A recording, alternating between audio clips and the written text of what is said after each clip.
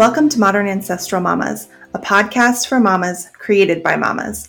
We discuss ancestral food, cooking, feeding our families, and holistic living with the everyday modern mom. We are Corey and Christine, two mamas on a mission to nourish our families holistically while keeping it real in today's crazy world. Follow us on this adventure and enjoy the stories and information we share.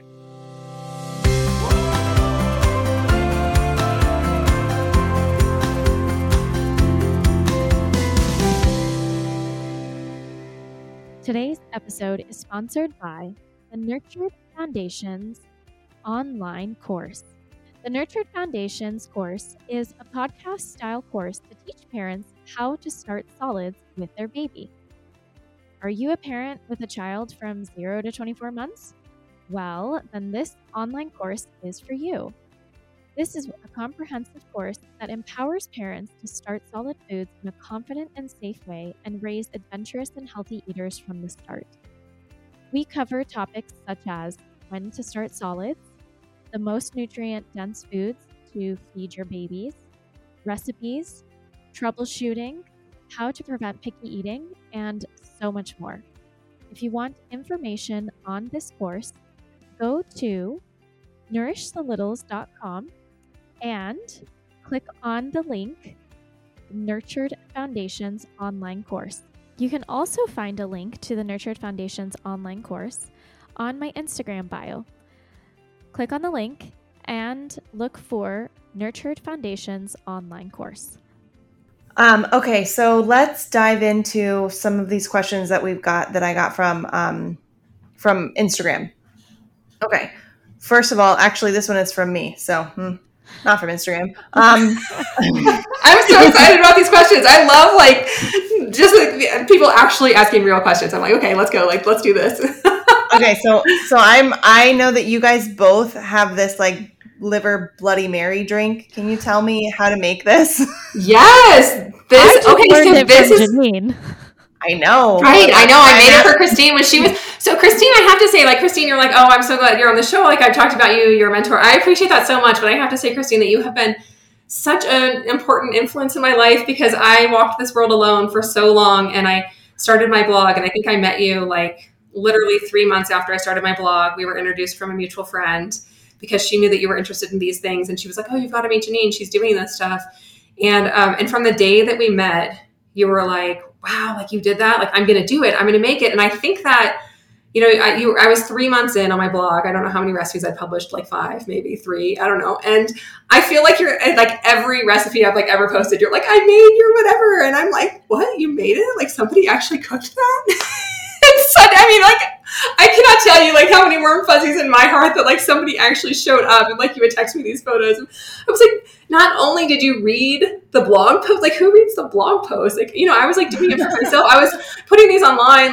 Somebody somewhere might be interested and I wanted them to have the resources, but I also just thought now I have all my recipes in one place, because I was just making up and had these things. But I invited Christine, and in the very beginning I was like, okay, well, you want to eat this? Come over to my house. I'll make you this raw liver drink. And she's like, you can eat raw liver?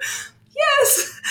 It's so good. But so when when I first learned about Weston Price, the only thing I knew was the Price Pottinger Foundation, who continues to keep these books published. And so, I had sent them a donation, and then I started getting their quarterly journal and their pamphlets, and they actually have many books of the nutritional pioneers that they keep in print, and they are the Price Pottinger Foundation. And so Weston Price and Frances Pottinger. And so Frances Pottinger's landmark book is Cats, and it's a study of over 900 cats over 10 years. And it's a very early study in epigenetics. So epigenetics now is an entire field of study where we look at how environmental influences can affect genes, turning genes on and off. And food is of course, an environmental influence, right? What we put in our body can turn our genes on and off and help our body behave in very different ways. And so this was a very early environmental study, but I became very interested in Frances Pottinger's work as well at the same time. I was really eating up all these books in the beginning. And he had a tuberculosis sanatorium in Southern California, and he was, kind of nursing these patients back to health and in the sunshine of Southern California and the open air of these, these sanatoriums. And so he would focus his meals on two things. One was like these gelatinous stews, and the other one was like raw meats. And when I later found the Weston Price Foundation, I realized that in their dietary guidelines or principles that they also had a notion that, which, I had observed also from the book, was that all the traditional cultures cooked their meat, but they ate some of their animal products raw. And so some of the animal foods were cooked raw and or prepared, served raw. And so muscle meats are actually a little bit difficult to eat raw. And so you'll find that where they are prepared, they're either ground or they are sliced very thinly like carpaccio, or they're chopped up like tartare. There's a lot of pre-processing that already happens to those muscle meats so that we can digest them easily.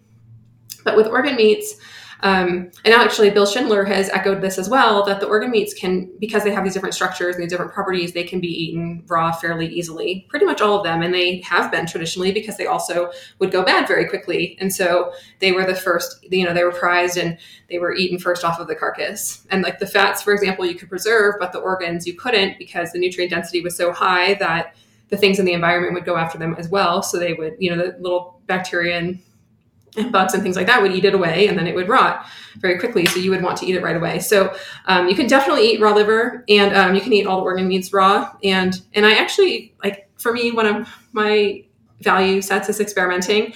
And so, I definitely encourage you, even if you're going to prepare some liver in the pan, like there's no reason why you can't slice off a very, very thin slice or a very small piece and just put a little bit of salt on it. And maybe if you're still unsure about that, even like a drop of honey or maple syrup, and just try it raw. Like, you can eat it raw.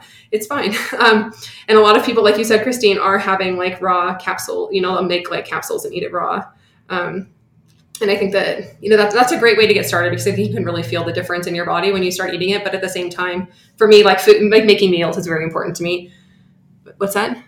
No, I was going to say, but tell us what the price point how the liver tonic goes. Is. Yeah. Oh my gosh. So it's basically just tomato. So it's raw grated liver. So when I started making this drink, sorry for such a long backstory. I would grate the liver on it, like literally on a box cheese grater on like the small side, and it would be frozen. And so it'd be fairly hard to grate. So I would like leave it on the counter to get a little bit soft. And then I would grate it, and I would have like this, like kind of pieces of like raw grated liver. I would put it in a cup, and then I would squeeze lemon or lime juice over the top of it, like half of a lemon or half of a lime.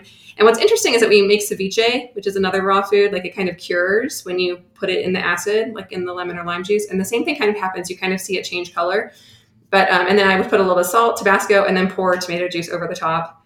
And anything that you put in a Bloody Mary, you can easily put in the raw liver tonic. So you can add, Worcestershire, or you can even just use a Bloody Mary mix if you don't want to like add the things. And you can put a slice of bacon in it or some celery. You can do all kinds of salts. You can do herbs. You can add basil or parsley or anything like that. But it's very simple, and I find it to be delicious. But again, more along the lines of like food. I mean, when I'm slicing raw liver, my kids are like puppy dogs, like at the counter. Like they definitely want pieces of it. It's interesting how kids like definitely have this pathway of wanting real food. And stopping when they're full, even when it's like straight sugar, like kids still kind of have that innate like brain chemistry, but so they'll definitely eat it raw. But I love the liver tonics. It's like it's like a little meal. It's an appetizer. It's a beverage. It can be enjoyed at any time, day or night. So, okay. Next question. We got a lot on this particular topic. So, can you touch on organic versus conventional versus the availability of those things? If it is not organic, should it be avoided? I think that this is a big question. And I've actually been posting this week about, omnivore's dilemma and the problems with conventional meat and how they're raised. But the fact is that I think that there's generally some confusion about the liver. It processes toxins, but it doesn't store toxins. And so I think there is some confusion about that the liver is actually a powerhouse of nutrients because it's doing all the hard work of the body. It's metabolizing food. It's cleaning the blood. It's regulating the levels of sugar and amino acids that are in the bloodstream at all times. It's doing like all this really hard work. So, and it's storing the fat soluble vitamins so that it can put them out and be the conductor of the symphony. What it is not doing is it's not storing organs. What it's doing is that when toxins come in, it's actually deconstructing them into component parts. And then it is sending them out with the bile. And then the bile will take that into to be excreted. And so it's not storing organs. So I don't see why, if you are comfortable eating conventional meat, like if you eat hamburgers out of your house, like, and you're comfortable with that, like why it wouldn't be okay to eat liver that's just conventional liver. Because yes, these animals are not sick, or these animals are sick in the confined animal feeding operations, and some of them have abscessed livers, and those livers are pulled. And I think that USDA processors, like, have an important job of like pulling the organs that are not good and taking them out. But for the most part, I don't totally see the difference. Like if you're okay eating conventional meat, then I don't know why you wouldn't eat a conventional organ, because it's the same meat but way more nutrient dense. And I don't think that it's storing the organs or storing the toxins just because it's processing the toxins. I think that's a misconception.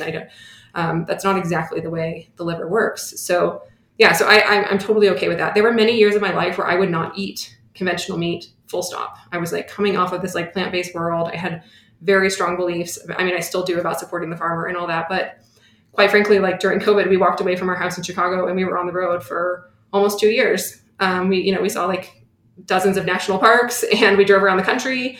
And if it was more important to me to like have my best friend like grass-based farmer, then I would have done that, but I didn't. And it was actually still important to me to preserve our Monday night liver night.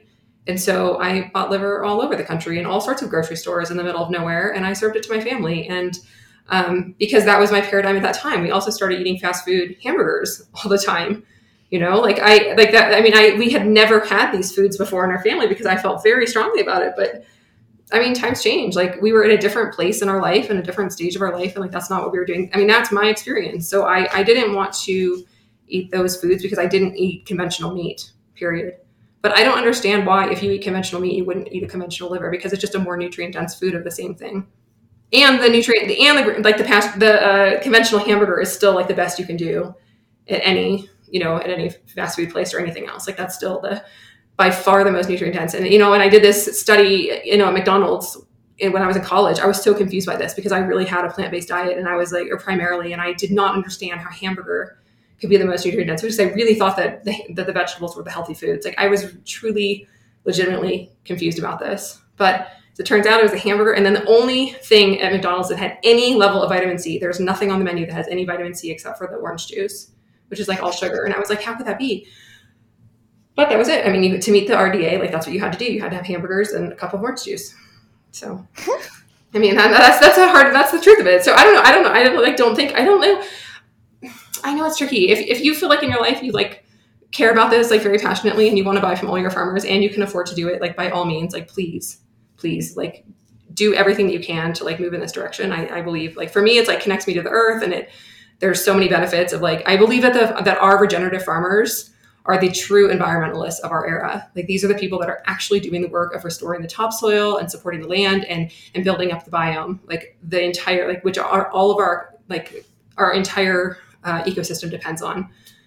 But I also feel like, and my kids are also at an age where they're starting to be out of the house and have friends and do more and more things out in the world. And I don't think that it's practical to put that on them. Like, I think that you just have to make the best choice with what's available to you, whether it's your finances or the access or whatever it is. I don't think that these are things that, if you're stressed out, then your food is not going to serve you well to begin. Like, we have to appreciate, like, you can get so many nutrients out of everything you eat if you eat it with love and appreciation. So, like, why wouldn't you just embrace every meal that you have with like that regard, like to thank the earth and the sunlight and the farmer and the creator, like all of it for everything that we have. I think that there's a lot to be, like, there's so much to be gained from all of it. So I don't think that we don't want to stress too much or like worry about these things, in my opinion. Like, just do the best you can and like move on and appreciate what you have. Yeah. All right. Here's a fun one. What is the best way to prepare bull testicles and lamb brains? Oh, these are great questions. Okay. So testicles. Okay. Again, so I told you that we had a compass here, and the compass would point you in the right direction, right? And so if you're going to use that compass and you're going to think about it, the testicles and brains are actually different ballparks. But let's go with testicles first. They do have a fair amount of connective tissue in them. A lot of that is in the membrane, which will come off, and you will want to trim the membranes off, and you'll be left with this piece of white meat, which in my opinion resembles chicken meat. And so not my favorite thing, but the fact is that it's a very easy sell with kids. It's like white meat. and it will pick up the flavors that you cook it with. It does have some flavor, but it doesn't have a strong flavor in my opinion. If you use any kind of spice, you won't taste the flavor of it at all. Only if you're eating it in like a very simple preparation with salt would you have a nuance of the flavor. And so you can do two things. You can either just cook it quickly, and it doesn't have to be rare in the middle, but it will firm up a little bit, but that actually helps for cutting it and things like that and for serving it. So pan frying it, I think, is like the way it's served in restaurants all across the Midwest is they pan fry Rocky Mountain oysters or bull's testicles. And the other thing that you could do is that you can also braise them, because you can cook them for a long time and kind of break that down. So you can, cook up some bacon and some other spices, and you can braise them for like 45 minutes in a sort of tomato sauce. I have recipes for both of these things on my site, Awfully Good Cooking, for pan frying them. And if you can use flour to pan fry. If you don't do that, you can use arrowroot. If you don't do that, you can just crushed up pork rinds or breadcrumbs. Like, there are many ways that you can fry them up, or you can just fry them in butter, whatever, with some herbs, like seasonings, whatever you like. So, I think that testicles are, Rocky Mountain oysters for bulls and for sheep. They're called fries, lamb fries. So that's what we used to get in Chicago. We didn't have access to bull, but we had a lot of lamb fries, and for a long time nobody was buying them. I think that there's definitely a rage now in the carnivore community, and I think like in the bro health world, to bring back testicles, but for many, many years, like nobody was buying them in Chicago. And I really have a full interest in supporting my grass-fed farmers and buying all of the cuts. The thing is, I would say, what can't you sell? I'll buy all of that. That's what I want to take into my home. And so there were many years we ate a lot of lamb fries, and they're fine. Everybody eats them. I think they're actually a very easy sell for kids, because they're a white meat, not a red meat. So that's easy.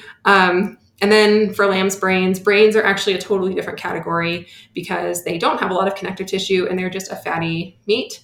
And so anywhere that you're using fats, I think that with a fatty meat, even like tongue, you really want to have a crisp outside and then a really tender and creamy inside. And so there's different ways you can do this. You can also make fritters where you bread them and fry them, or just saute them in butter. Or one time I've even made homemade empanadas with masa and flour and lard. And I made a batter of brains and chiles and herbs and lime juice and everything. And I put it in the empanadas, and we deep fried the empanadas in lard. And then they were crispy on the outside and had these really tender, delicious brains on the inside. So anything like that, where you have this contrast of crispy or a little bit of bite on the outside, giving way to something that is really, really tender and creamy on the inside, is awesome for brains. And the other thing that you can do is, because brains are basically just a cream-based food, they're often, I think the most common recipe for brains is scrambled eggs with brains. And so you can just mix them with that. And you can use the brains, they're similar consistency because they're so high in fat, like the egg yolk. And so you can actually just use the brains and make a scramble with other vegetables. I did a beet scramble one year for Halloween, and I've done other vegetables a scramble with the brains instead of with eggs. And you wouldn't know the difference. It was just kind of cooks up, it firms up the way an egg does. And then you can cook it like that, or you can use it in a fat preparation. You can just substitute egg yolks and put it in mayonnaise and use the brains as the egg yolks in mayonnaise. And I recently made a chocolate mousse recipe, which is the only dessert on my site. I don't really have a huge sweet tooth, but I really wanted to try this out, where I just subbed the egg yolks and I used brains instead. And I prepared the recipe, and that was awesome. So yeah, so I think brains have a different and interesting consistency. But I will say that the prized, Sally Fallon always talks about the 4 prized organ meats, and those are the fattiest organ meats, and that's liver and tongue and brains and marrow. And so if you have access to brains, you are in a very special spot. There was years that we had access to them, and now we don't really anymore. And it's a sad time, because my kids still love them and ask for them, and I haven't really been able to access them. So cheers to you for getting the lamb brains. I have a few recipes on my site also, at least a half dozen, and you can check those out if you want some ideas. Okay, I think we actually have covered a lot of these questions just in our conversation. Cool. I'm trying to read over them and get a little bit of a better idea. But I think, okay, here's one that I think is hilarious. And it says, any tips for making organs not taste so organy? Totally. Definitely bacon. But I think that the organ meat problem is really like cooking it in that middle ground. So honestly, try eating it rare or like raw. Seriously, right? Like a little salt goes a long way. And also then like kidneys, like for example, you could eat them, you could prepare them rare and have them rare in the middle and use a nice sauce. Or you could do like steak and kidney pie, another traditional preparation where you're going to cook them for a really long time as a stew, and then you're going to use that as a filling for something, like that kind of thing. So I think that making them not organy is like not cooking them in that middle ground and making them really tough and with strong flavors. You want to balance these organs with complementary flavors. So if you're doing strong organs like kidney or liver, then like pull out the bacon, pull out, like the ginger for stir fry, like all these strong flavors. And then otherwise, like if you have the tender organs, then, load up on butter because it's just going to taste like butter, right? Like whatever fat you like. So we had a duck, I don't know, what was it called? Shoot, I can't remember what the dish is called. It's like a Louisiana sort of thing. Help me out. Some sort of Creole dish. Jambalaya. There we go. So our friends, my husband and her husband, hunted these ducks on our lake, and then they harvested all of the organs out of them, and our friend made this jambalaya.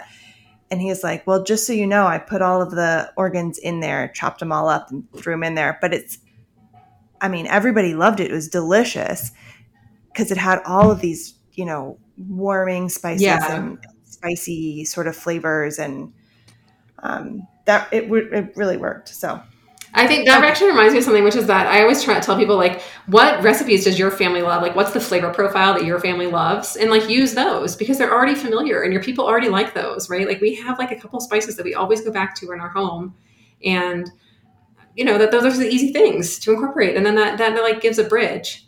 So, and also I would say don't start with too much, right? It can be an appetizer. You don't have to cook the whole thing.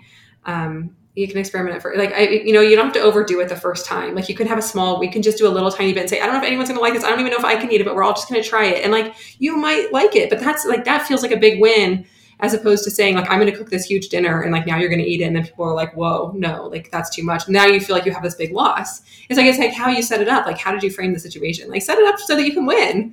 Like set it up so it's always a win. So you can like always come back and do it again. Like this is this really special food, but I have no idea. Like people are like, oh no, it's okay. I'll try it, But then, there's a lot to be said of like how you, like what your intention is and your expectation. So consider that as well if you don't want it to be so organy. I really like that idea of, making it kind of like a side or an appetizer or something. And then it's just not as much pressure. Yeah. It shouldn't be pressure. It should be fun. Like this is so adventurous and fun. And like these meats are so good. And they're so, like I said in the very beginning, like when you asked about my favorite organ meat, like it's such a gift. Like every time I'm like, oh, it's like a present to myself and my family. Like I'm so, like when that's your perspective, like how can you go wrong? And, sometimes you give a present that somebody doesn't like, but you still give a present. There was still like a notion of like a gift that was received. Right. Yeah. Yeah. That's such a good point. Just changing your perspective of it. And yeah. I actually do think we should ask this question, which is, how do you know when an organ meat has gone bad?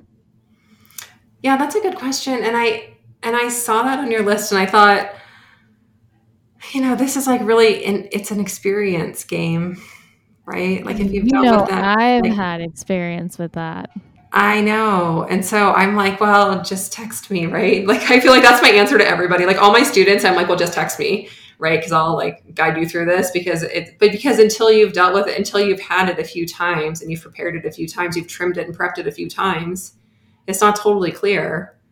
But over time, it becomes very obvious, right, what a good organ is. And like, even like I'll get like livers from somebody, I'll be like, oh, like maybe chicken livers or something. It's like, you can tell like the early season versus like the green grass or, like whatever, maybe like you can tell the difference in them. And so after a little while, it's like very obvious what are the good, best quality ones. But it's a little bit tricky to know up front. What were you going to say, Corey? I'm sorry, Norton. No, I was just saying that like a lot of times you go off of your nose, right? With food, you go, okay, like if it smells funky, like it's gone. But organ meats kind of smell funky anyway. Yeah. a lot of times. So yeah, tripe smells like a barn. Like, oh my gosh, when I first used to prepare it, I'd be like washing my hands with lemon juice like 10 times afterwards. And I'd give up, like, well, I guess I'm just going to smell like a barn today. Like, I don't know, because I was like preparing this fresh tripe myself, but okay, so no solid information no on that one. solid information That's okay. on that one. I mean, I would look for if there's discoloration and spots, I would trim those off. I mean, these organs do go quickly, they go bad very quickly. And so, Even in the freezer? well, not necessarily in the freezer, but sometimes you take them out of the freezer. Like we have this problem in our freezers where we look at them for a very, very, very long time. So, Guilty. yeah, right. I've been guilty. I've totally done this. I mean, every problem, like, why do I know so much? Because I have ruined everything, right? I have made every mistake. I have made the worst liver. I've only made the best liver because I've made the worst liver so many times. Like, I've undercooked it, I've overcooked it. But yeah, so if you can see like visible spots of freezer burn or discoloration, like, I would trim those. And if there's a lot of it, I might take off half of it and then, but that might be perfect. That might be the perfect one to try, because then you've taken off half of it. Now you don't have to feel bad that your liver's half the size it was before. You had a half pound or a pound, and now you have like half that. So you can just cook that up and see how it goes. And then, I mean, That's funny. yeah. Okay. And then I also really think that we were going to touch on it before, and it's important to do it now, which is how often should we be eating organs? And this goes hand in hand with a conversation that you and I have had many times, Janine, which is that there are some individuals in the community that believe even consuming liver is incredibly dangerous because of the vitamin A toxicity that you could get from eating it. Mm-hmm. And so they don't even recommend eating liver anymore, and especially beef liver. Yeah, and I can see that. Just curious, what are your thoughts on that? Yeah, well, I think that's really a perspective to be honored, because how did somebody get to that perspective? They got it in this situation from clinical experience, seeing people that had vitamin A toxicity multiple times. I mean, and how does that happen? I mean, there's a couple ways that this can happen. And I think that a lot of it has to do with supplementation, but there is a situation where you could just eat too much liver. And so let's kind of go through that really quickly, because I do think this is important as well. And I actually think that in the Western Price community, people that are savvy to this and wake up to it, like you start eating liver, you feel a lot better. You think, oh, a little bit is a good thing. Like, a lot must be better. And so it's possible to eat a lot of these foods. And what happens is that these are fat-soluble vitamins. They're not water-soluble vitamins. You're not replacing them every 2 days. They're fat-soluble vitamins. They're stored in our liver. So we really don't have a way of knowing that we have too much until we have too much, right? And so it's a little bit trickier. And in the absence of a culture that has kind of values around these foods, it's hard to know. And so I guess that I leaned into, I mentioned this earlier, but my grandmother served my mom basically liver every week of her life. Like, they had liver pretty much every week. And so that's, I leaned into that. I was like, this is a food culture from somebody who was my grandma was raised on the island of Madeira, off the coast of Portugal. And she came to the United States to put rivets on airplanes for the war. So she came in the war effort. There was a quota, like they were taking in more people from these countries in Europe, and she got her quota number was pulled, and she got the privilege of coming to the United States. And so she came, and so she had these old, like, world, right, like foodways and beliefs about the world. And my mom grew up with all of the food, so like crocks of salted pig parts all over the house, things like that. So eating all the organs and the whole animal, nose to tail, lots of stories. And this was, well, I don't want to go too far down that path, but needless to say, I leaned into that food culture. And in the United States, I think that in the absence of a food culture, it's very hard to know what to do. And so for me, even when I was feeling very, very good about eating liver and I knew I was feeling better, I was like, well, just like wait till next Monday and we'll do it again. And it felt like a production at the time, quite frankly. Like I said, I hadn't cooked a lot of meats before I started bringing these foods into our home. I was squeamish about touching the meats. It was wobbly. Like, everything about it was like gross and uncomfortable. And it's like, once a week, like, that is good. That's enough. But eating too much liver, if you are already eating a diet that has, like I said, you can get small amounts of vitamin A from things like pastured milk and from egg yolks. But if you are already eating a dozen egg yolks a day, like, I think most people are eating like maybe 2 eggs a day, maybe, right? Like for breakfast, or maybe 3 if you eat a lot, maybe you eat 4. But like, I think that in some communities that are like meat-based, people can be eating a lot of eggs. Like they could be eating them for multiple meals or for entire meals and eating all meat. So in that case, they already have high levels of vitamin A in their diet. And so if they start eating liver on top of that, I can see how you could go into excess. That said, I think that in some of these communities, like people are transitioning and trying these, experimenting with food-based remedies, and they're finding that they have success with liver. They feel better, they have more energy. And so why not eat more? And so for us, it was like liver once a week. That would be like, like a 4-ounce serving of liver. Like that's a serving of meat in our culture, right? If you look in the old French cookbooks, those servings can be 5 or 6 ounces, which I really appreciate, because I think that like serving a 5-ounce serving of kidneys for dinner, like a plate full, like I'm telling, right? Like I'm saying the best way to make this accessible a moment ago is maybe to serve it as an appetizer or just a little bit, or like not to lean into it, but like, wow, talk about a different culture and expectation that you would put a 5-ounce portion of kidney on a plate and serve that as a meal. Like in some ways, I really appreciate that, like that place and time where that was an option. But that's a lot. And like, would you have that if you had a meal like that kind of rich and hearty? Would you do that? I mean, you could do it every week, but would you do it every day? Like, I don't think you would. But if you're taking vitamin capsules like liver pills, or you're swallowing the vitamins, I think you can miss the feedback mechanism of chewing your food. Because like if you were to eat salt, at some point you'd say, I can't eat any more salt. Right. And I've definitely personally had that experience with liver. Like I'm eating my liver dinner and like at some point I cannot take another bite, full stop. Like I just can't. And there were times where once I found these foods, I would eat it once a week, but then there was a time where I was comfortable with it. I was basically nursing her pregnant for over 10 years continuously. And so there was times where I was eating a lot more liver and really craved it. And times when then I would feel like I can't eat anymore, right? Like I've done too much. So, and then I would take a break for a little while. But so I think that eating and chewing your food allows you to access those feedback mechanisms. If you're taking supplements, then it's a little bit harder to access that. Okay, so those are ways you can get in trouble with real food, in my opinion, but I think it's harder to do. And I would say that a very safe baseline is a 1/2 ounce a day if you are taking supplements, or 1 3 to 4 ounce portion a week. I think that's pretty reasonable. And if you are in the season of life where more could be like where you are depleting vitamin A sources, you're depleting them, through pregnancy and nursing and, through activity and things like that, then, you can listen to your body and respond with that. And that is the benefit of real food, is that you can listen to your body. Another place I think that most people get into problems with these is that we actually have, it's interesting that we have this problem of vitamin A toxicity now in certain parts of our culture, because as a whole, our culture is extremely deficient in these fat soluble vitamins. And we're so deficient that, like I said earlier, they put it in breakfast cereal and milk and in juices, because people otherwise wouldn't have any in their diet at all. And that's not a good place to be, right? So we've done them in favor of fortifying foods. And so if you're still eating those fortified foods and then you start adding these, I recently read a study on PubMed saying that they looked at real sources of vitamin A, liver, and very unprocessed sources of cod liver oil, compared that to synthetic vitamin forms like the fortified foods, and also just vitamins that you like. If it's a processed form of cod liver oil that has like where the vitamin A has actually been stripped and then it's been added back through a synthetic vitamin source, that it would take that at doses that were only 1/10 the amount, people would show signs of vitamin A toxicity. So these synthetic and like supplemental forms, you can get a vitamin A toxicity with 1/10 the amount of vitamin A as you can with the true forms. And so this is like also begs another question, like how well do we really understand these foods that we've made a synthesized version of what we believe to be the same exact chemical structure, but if you eat 1/10 of the amount, you show signs of toxicity compared to people that eat the natural form. Like, so we know from Weston Price that like these fat soluble vitamins are in concert with each other, A, D, and K. So is it that there's some amount of these other vitamin nutrients that are in the food-based form, or is there things that we do not understand about the compounds? That is one question. And the other thing is that, so for vitamin A in particular, is that this is retinol. And so all skin problems, are not all skin problems, but like acne and things like that are treated in our country with literally retinol A.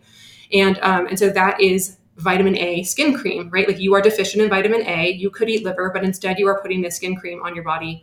You may be putting this skin cream on your body and then you start eating liver. The problem is that with this synthetic version, you could have toxicity symptoms with 1/10 the quantity that you would otherwise have. So this is a real thing. And the other thing is that used to be only prescription medications, but now they have many different retinoids and retinol compounds that they use in many, many, many over-the-counter skincare products. So these are like on the market everywhere. So you could be ingesting vitamin A from fortified foods and from skin creams and from ways that you didn't know. And then you start eating liver, and maybe you feel really good about it. So you start eating like an ounce a day, and then you're eating like 8 ounces a week, which is a lot, because if you think about 1,200 pound cow, 500 pounds of muscle meat, a 10 to 15 pound organ, that's about 2% of the animal. If you include all of the organs, you have about 4% of the animal.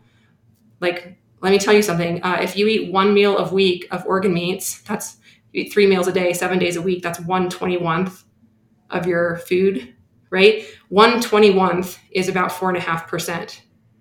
So if you eat a whole animal, so basically eating 1 meal a week of organ meats is equivalent to eating the whole animal, right? And half of that would be liver, and half of that would be all of the other organ meats. It would be all of the tripe, all of the kidney, the sweetbreads, the testicles, like all the stuff, the heart, the tongue, like everything, right? And so that actually, those numbers actually add up exactly with what my grandma was doing to some extent, right? Of serving these organ meats once a week, usually liver. And and then but there were cultures, Christine, like you mentioned earlier, that did throw away the muscle meat when they had if they had the opportunity, they would take more access of the nutrient dense foods. So again, this is like the French culture, maybe eating a 5 or 6 ounce portion. Like there are times and places where if people have access and resources, they will take in a little bit more of these foods, but not in the kinds of quantities and proportions that we're seeing today. And I think that the supplements complement it. So I do have 3 recommendations in this case. One of them is just to eat a serving a week, like my late grandma. And the other one is to eat your meals and to chew your foods, because I think that the feedback mechanism from chewing your foods offers a lot of value. And again, this is another reason why for me and my family and my kids, like creating meals that we liked was like it's a value in our home. And then the third recommendation is really to broaden your scope beyond liver. Like you don't just have, yes, liver is the most nutrient dense food on the planet, but like there are so many other parts of the animal. We want to support the entire farmer. And so eating all of the cuts and learning how to prepare all of the cuts and incorporating them into our life is like rich and delicious, and also like beautiful and fun and kind of adventuresome. So many benefits there. So that's my take on vitamin A toxicity, which I think is an actual risk at this place in time, like in the absence of a culture supporting these foodways. Thank you so much for sharing about that. I know that that's a hot topic for in certain circles. So I appreciate that you took the time to share for that. good reason, right? Yeah. I think that this understanding is not totally clear. Really, it's taken me some time to think about it, and I have a lot of background thinking about it. So it's not, I can see how people end up in trouble, quite frankly. Yeah. And I think that sharing all of this is important so that people can know if they might be at risk with the supplements or other things. I know. I remember when I first started looking into that and hearing it and thinking, oh my gosh, am I eating too many? And then I sort of realized I'm not eating too many. I'm okay. Yeah. I mean, the other best thing to do if you're actually concerned about this is to buy a whole animal, buy a whole cow from your farmer, take all of the organs, put it in your freezer and eat down the whole thing. Mm-hmm. Right. And then like you won't be eating too much. You will just be eating the whole animal and then get another one and do the same thing. So, but the thing is that if you take out all those packages of organ, you basically have to eat one every week to like eat down your supply at the same time as everything else. So, yeah. So you both do this where you have in your meal rotation, you both throw in organs once a week, right? Mm-hmm. Yes. I mean, I adopted it because of Janine. Yeah. Mm-hmm. Okay. Yeah. I always say that, like, have a meal plan where like my meal plan is based on my value set, right? So I try to incorporate the things that are important as a baseline, and then the organ meats. And if you don't have a meal plan, just take mine, right? That's like what I said to Christine, like just take mine, like just eat liver every Monday night, like move on, like have, make sure you have a bone broth in there every week. Like, we do that on Wednesday. We have seafood on Friday. Like you can just take that, just do that for a little, just experiment, do it for 2 weeks. See if it works for you. If it doesn't, like move on, whatever, but run an experiment. Right. I took Janine seriously, and like 7 years later, I'm still doing the same thing. It hasn't even changed days for me, except for the seafood. But it's amazing though, because it like, first of all, like we're eating, like we're always on the same, like oh, it's oatmeal day. Yes, it's oatmeal day. Like, oh, it's liver night. Like, oh, what are you having for liver night? Like, it's like we're speaking the same language. But like I said, Christine like read my blogs, and then she like did, because I think I had a post on my dinner schedule like very early on, like Weston Price, and like the principles of the Weston Price diet and our dinner schedule. She's like, okay, I read the blog post. I'm like, you actually read it? She's like, I'll do it. I'm like, okay, like this is amazing. Christine's my best, truly my best. So I feel so appreciative. That said, like, thank you so much, like to both of you. I feel so grateful about all of it. The opportunity to come and share with you guys. This is like my favorite thing to talk about. So We had no idea. We would have never guessed. I know, right? I know. We're almost at 2 hours. This might be the longest episode. Oh, you have to cut out all the stuff in the middle. It's just like talking and talking and talking. We are not cutting anything. I do want to say really quickly, we got a couple questions about sourcing. I'm just going to throw out there, same thing Christine and I say every time. A, we have an episode on sourcing back in season 1. And 2, go find your local farmers. To do that, go to either farmmatch.com or find your West Nate Price chapter leader in your area. Hopefully you have one. If you don't have one, then find the farmers. And especially if you live in a big city, like I know somebody who asked this lives in LA. I know there have to be places in LA you can get good organ meats and well, the thing about cities is that it's actually getting harder to find them because people have like kind of warmed up to some of these things and they can be sold out or more expensive. Right. But honestly, I was thinking about this. If you are willing to take like a few hours, go out into the country every couple months and you can find a farmer that's a little bit further away and do a drive, I bet they have a lot of stuff that they're throwing out because all over the country, some of these most nutrient dense cuts are just not being utilized. I had a friend in Austin and I called around for some farmers for her recently, and I found farmers that were only an hour outside of the city and were literally throwing away all the organ meats. And I was like, would you be interested if my friend came to pick some up? And they were like, oh yeah, like $4 a pound for everything. And I was like, yep. So it doesn't take too far. And I was like, and you can take your kids to the farm for a day. Like this guy would be happy to talk to you and show you around, and you can get some fresh air and some soil. You can get dirty with good dirt. And also in urban cities, Whole Foods carries like heart and liver and all sorts of stuff. I mean, and not in big cities, Walmart carries everything like tripe and tongue and like all the stuff. So like it really is everywhere. And if you're still having trouble, then you can always message me on Instagram too. I'm at Awfully Good Cooking. A note on the sourcing too. I think you recommended this. It has not worked 100% yet for me, but I think that for anyone it might work. Is if a farmer is reticent to give you something because an animal goes through a processor, tell them that it's not for you and it's for your pet. If you tell them it's for your pet, then they will be, they'll hold it for you. They'll give it to you. Sometimes they'll give it to you for free. Totally. But if you're telling them it's for human consumption, then they're so weirded out. They're so grossed out. Like, who would eat that? And I also think for like legality reasons, they can't in some give states. It to you.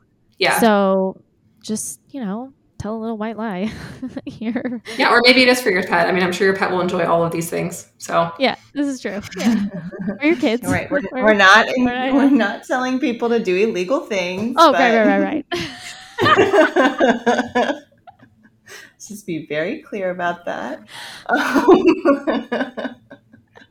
Do what you think is the right thing to do and follow the laws. Thank you very much. Nice little disclaimer there. All right, Janine, tell us where guests can connect with you. What do you want? What else do you want to tell us about the Liver a Lover Challenge? Share a little bit about that. Sure. Okay, so I put together this site about 5 years ago, awfullygoodcooking.com. It's OFFALLY, Awfully Good Cooking, 2 F's, 2 L's. And I have probably close to 100 recipes now there. So you can just search by organ meat, like liver, kidney, whatever. So if you have something in your freezer, just pull it out and start defrosting it and then find something that you think that your family might like and give it a try.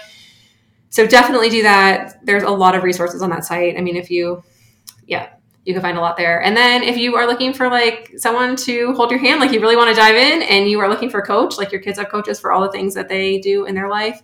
And I would love to support you.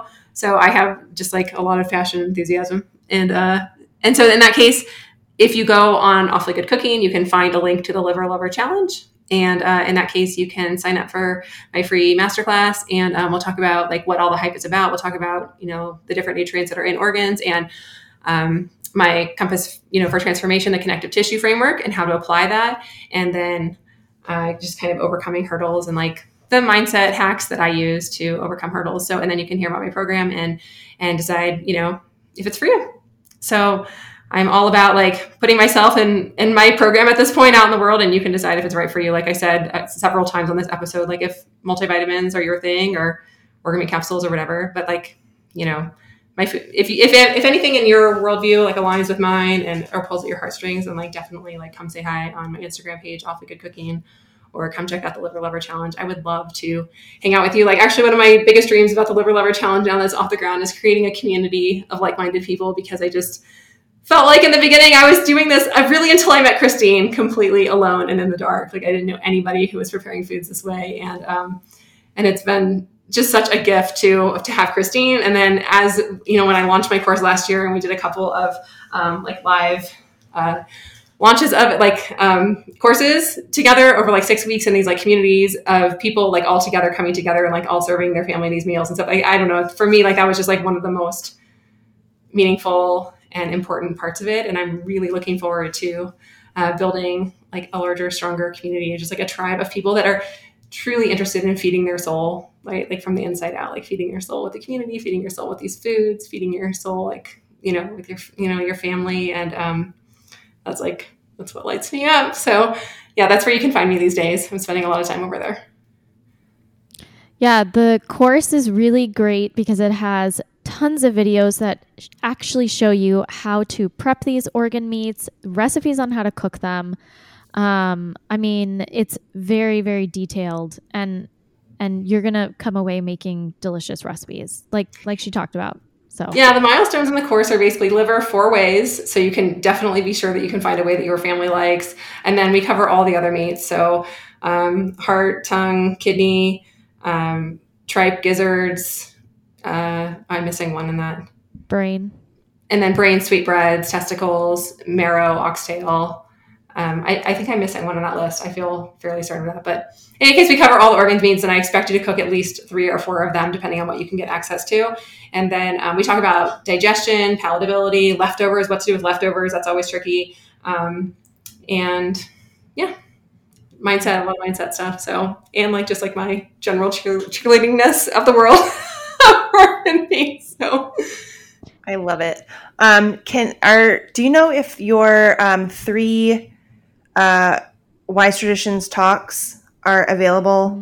They must be. If you have the Wise Tradition, if you have the conference recordings, then you have them.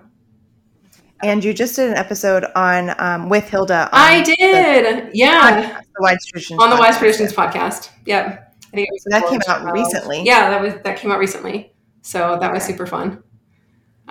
So exciting, right? Like you listen to the podcast for so many years and then Hilda calls you one day. Like I know. Awesome. Like every day I like pinch myself, like every day I'm like, does my life get better than this? And then like the next like most awesome thing happens. Like, where do we go from here? Like every day is better than the last. Only up. Yeah, no, it feels that way. So I love it. You guys are the cool cats. You were on the Spanish one. Yeah. Totally. Yeah. Oh, you're right. I forgot about that Yours, one. like long before. I know. I forgot about it. Oh my gosh. First Spanish podcast. Actually, I know. Actually, I just saw your recipe the other day. Your heart jerky recipe on the Spanish site, and I wanted to repost it, but then I like wasn't totally sure exactly what it said, and so I was like, well, I'll just not do that because I don't want to make a fool of myself. Yeah. Apparently, Nourishing Traditions came out in Spanish for the very first time. It's like never been in Spanish, and it was just published in Spanish. Oh, that's awesome. I'm like, really? That's amazing. It's been out for that long and no one has put it out in Spanish? Like, what's going on? But yeah, it's really great. So cool. Anyway. All right. Well, folks, I think that's ladies. all we have. We are 3 minutes away from 2 hours. And I bet no one thought that we would talk about organ meats this long, but look at that.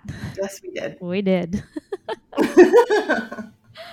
Yeah, with our like intro and like all the other things we have to add, we'll be at 2 hours for sure. Yeah.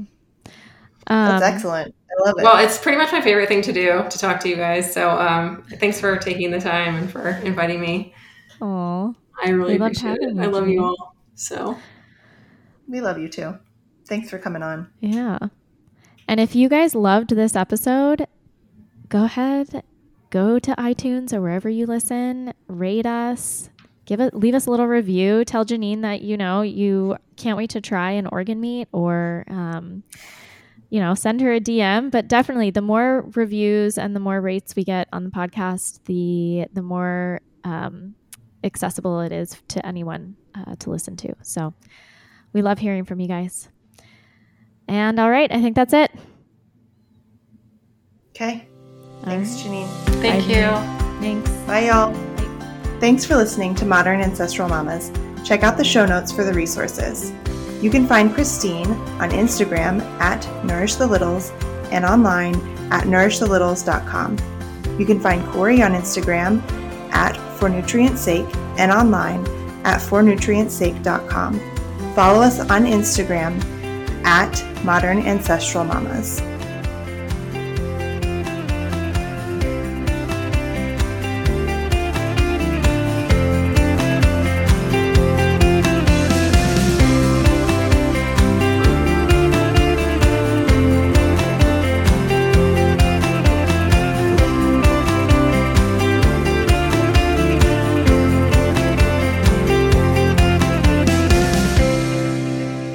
The information contained in this show is for informational purposes only. It should not be intended as medical advice and should not replace your relationship with your healthcare practitioner.